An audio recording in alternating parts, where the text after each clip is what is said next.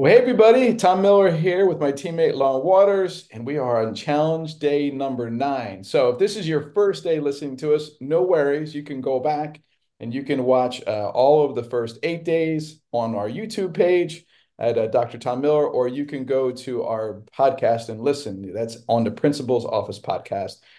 You can listen to all the previous days. All right. So, but if you're hanging there with us, congratulations. Day 9, and hopefully at this point you have taken the time to do a couple of things. Number one is that you bought the book. So the book is available right now. You can buy it on Amazon right now, and they actually have it at this time. It's a President's Day, so it's still on sale as the top release in charter school. So congratulations on that, Lauren. And so that's really exciting. So buy the book, and once you buy it, you need to start to read it.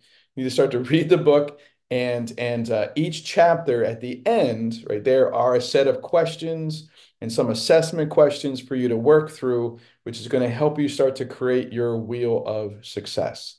Inside the book, there is a link you can go to download all of the free templates. And one of the templates is going to be important for this day 9 in our indicator 9, the effective operations management capacity and compliance. But you're going to have to wait to hear what that is. So buy the book, read the chapter, work through the questions, and download your wheel of success. You can go to 10indicators.com, click the button that says book, free book resources, and everything that we talk about in the book you can download for free. So Lauren, can you pop up? This is what your wheel will look like when it's first brand new, and it's in the very back of the book, actually, on page, I think it's like 325. You can have it. 323. Yes, 323, right? Is that the last one? No, 331. So you can download this wheel so you have it, so you don't, but the goal is to be scoring in your book, right? So every single time that you finish a chapter, you can go to page 331 and score it. And after you're done all of them, Lauren, what might their wheel look like when they're done? Sure. So this is what a blank one would look like. And here is an example of a filled out one. And I just want to stop real quick, Tom, and mention you talked about the free bonus resources. Right next to the blank wheel at the back of your book, there's also a QR code that you can scan that will take you right to your free resources as well. Brilliant. Yes, yes. I don't know whose idea was that, but it was a great idea to put the QR code nice and easy. You don't have to type in anything. Yeah, go to the QR code, download your free resources, and you can print out. There's multiple versions of this wheel. I think we've got a nice easy 2-page one. But if you bought the book, you can also get access to this great whole workbook. It's a smaller version. It's got all the standards in it, and you can work with your team on this. So this is one of the complimentary resources that come when you purchase the book. You can have it, and there's a wheel inside there. So when your wheel is all colored in, you'll be able to tell and look, hey, is my wheel going to be balanced, right? Or are there some areas of growth, which you'll say, I believe, Lauren, this is pretty much our like average scores for a lot, right? This is what we've got. Yeah. So this is our norm assessment. Over 400 leaders have taken it so far. You see indicator 3, 4, 7, and 10 are ones that are commonly lower than the other six indicators, right? But they're all important. They're all equally important because they really ensure that your organization operates smoothly, and that's what this whole indicator is about. Indicator 9. Lauren's going to pop up the substandards here. There's a lot of substandards for this one, but I really think it can be summed up in the word systems, right?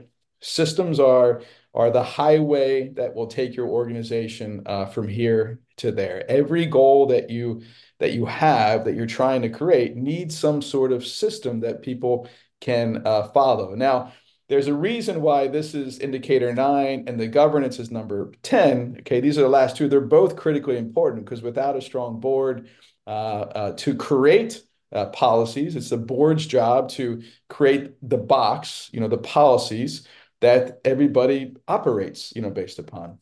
Um, some schools have giant, large, boxes, right? And some schools have really tiny, tiny boxes that are hard to function in. Policies should be broad for a reason. And Lauren and I know there's some schools that don't have any policies at all because sometimes they don't, believe in them or whatever the situation may be. Your organization has to have policies because the number one thing that a policy does is it takes the human factor out of it.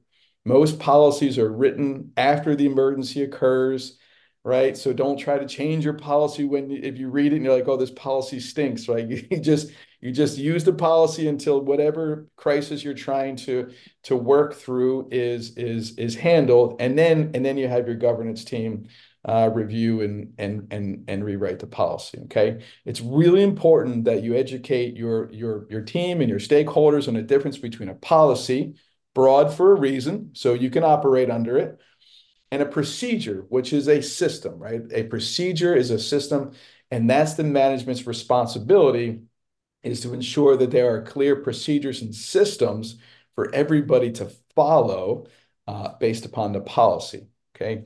And that's a really, really important differentiation that as a leader, you have to be able to make sure everybody understands, right? Your handbook is procedural based upon your policy manual. So it's good to have a separate policy manual from your handbook. Sometimes a lot of organizations combine everything, which you can. You just want to make sure everything is in like the same space because what Lauren and I run into is organizations that have been around for 10, 15 years. They've got policy manuals in Dropbox, in Google Drives, or here or there, and nobody knows which one's the most recent one, right? So such a challenge as your organization grows is a sustained practice for policies and procedures being in a consistent space. Anything you want to add to that? Just first part, Lauren, the difference between policy and procedure? No, but as I was rereading this chapter this morning, something that stuck out that I hear you say so often is when schools call us, typically the first thing you always ask them is, well, what does your policy say? Yeah. And so just it's so important to keep that at the forefront and looking through every situation through the lens of what does our policy say? Yeah, yeah, no, you're right. And as a school leader myself, right now, currently, I sometimes catch myself and go, whoa, whoa, whoa. All right, we haven't even read or found the policy yet. Do we even have one? And if we don't have one, do we have a policy that maybe, because the charter school I lead is actually authorized by our school system, right? So can we adopt their current, policy and working through that? Because we do have a line in our policy manual that says, any policy that is not written here, the school will look to the, authorizer. And you probably have, state policies.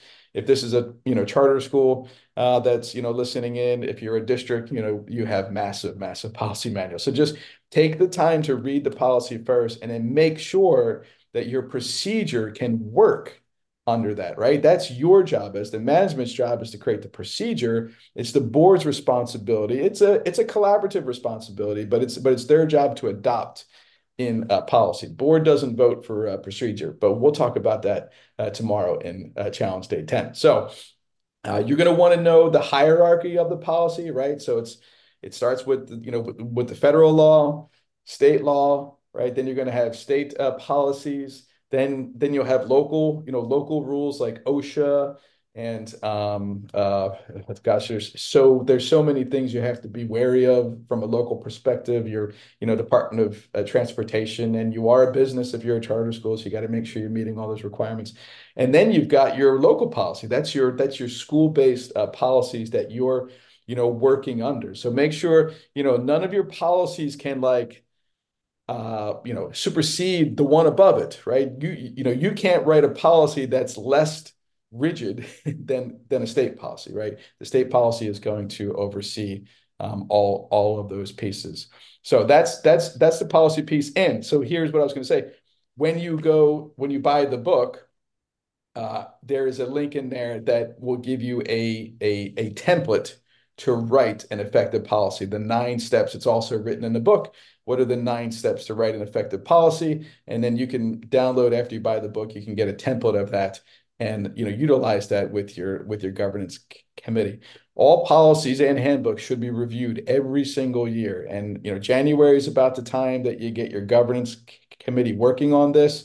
And, I always recommend to the principals we coach is have some sort of little notebook on the side. Like what are some situations this year that I didn't have a very clear, policy to work towards? Or what are some policies that are written in place, but nobody's following them, right? Or we just grew them, whatever they may be. There needs to be an annual review so you can really, really tighten them up and make sure you can operate them. I think a great example from a charter school perspective, Lauren, that we're kind of running through is our admissions policy. In our admissions policy, there's like timelines for like returning enrollment information. It makes it really hard to operate. That's more procedural, right? The admissions policy should be here's who's eligible, right? And here's what the school will put in place. But because it's written, we have to work through those pieces, but it's something we're going to review and edit next year's, because otherwise it only takes, it's one, parent reading it and say, oh, you didn't follow your policy, and next thing you know, you're in a grievance situation.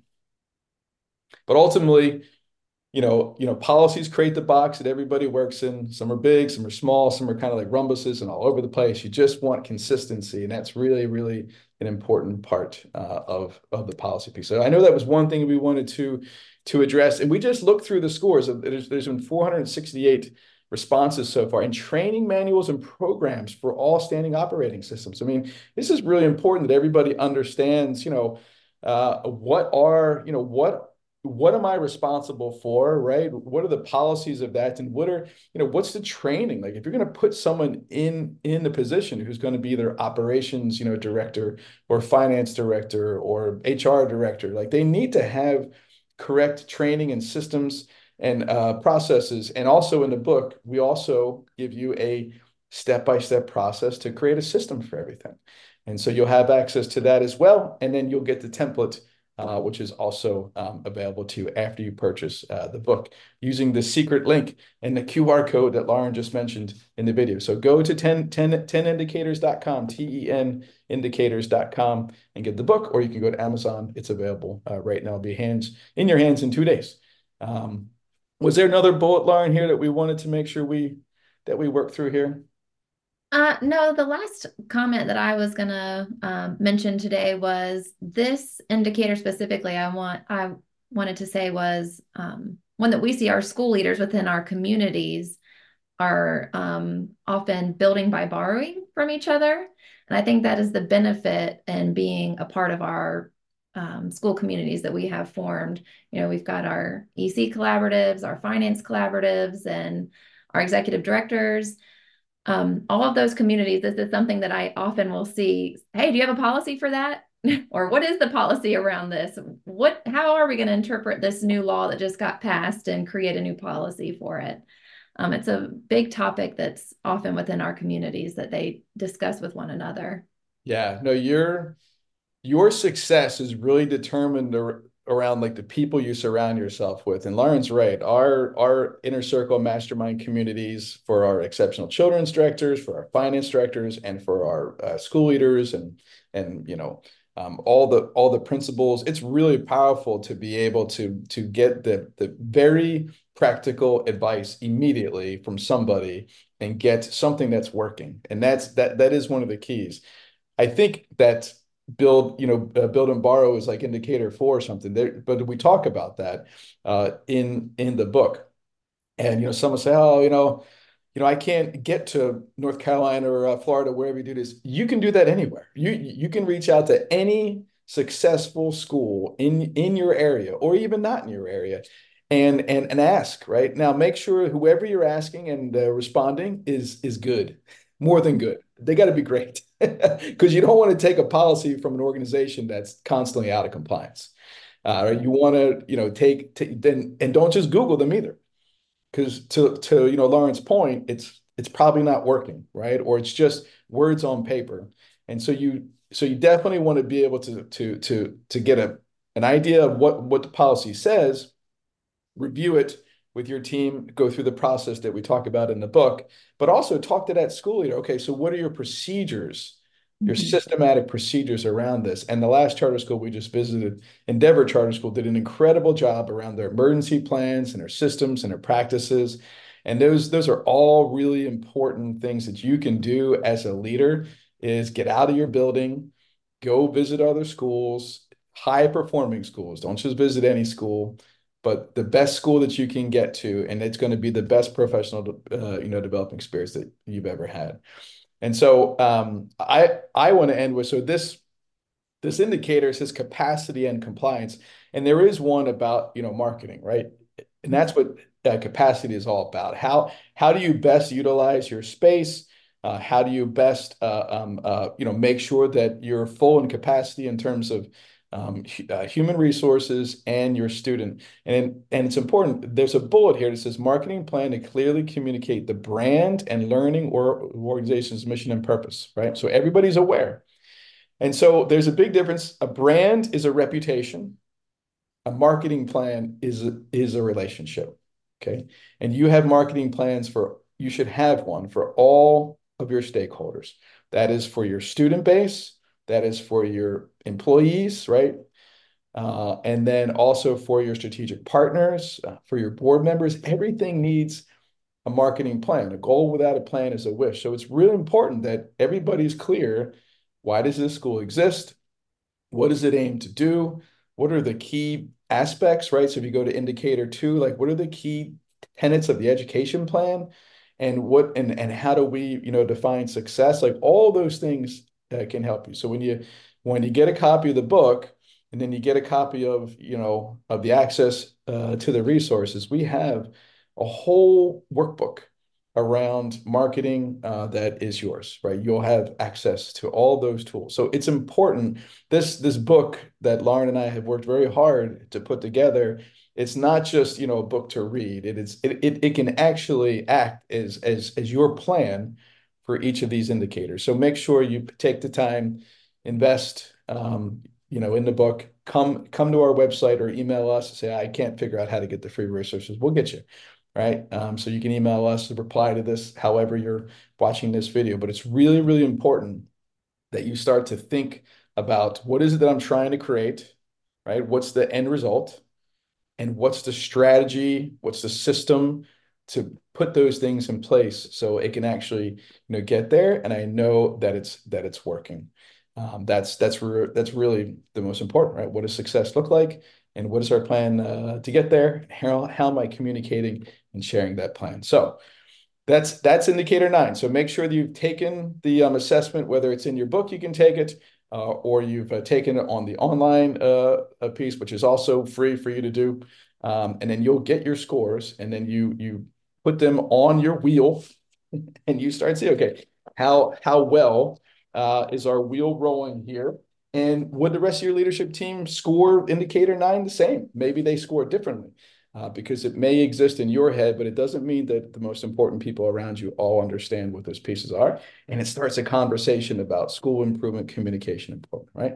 All right. So go to 10indicators.com, get your book, get your wheel, and get to work. So, and there's a great announcement coming in 2 days.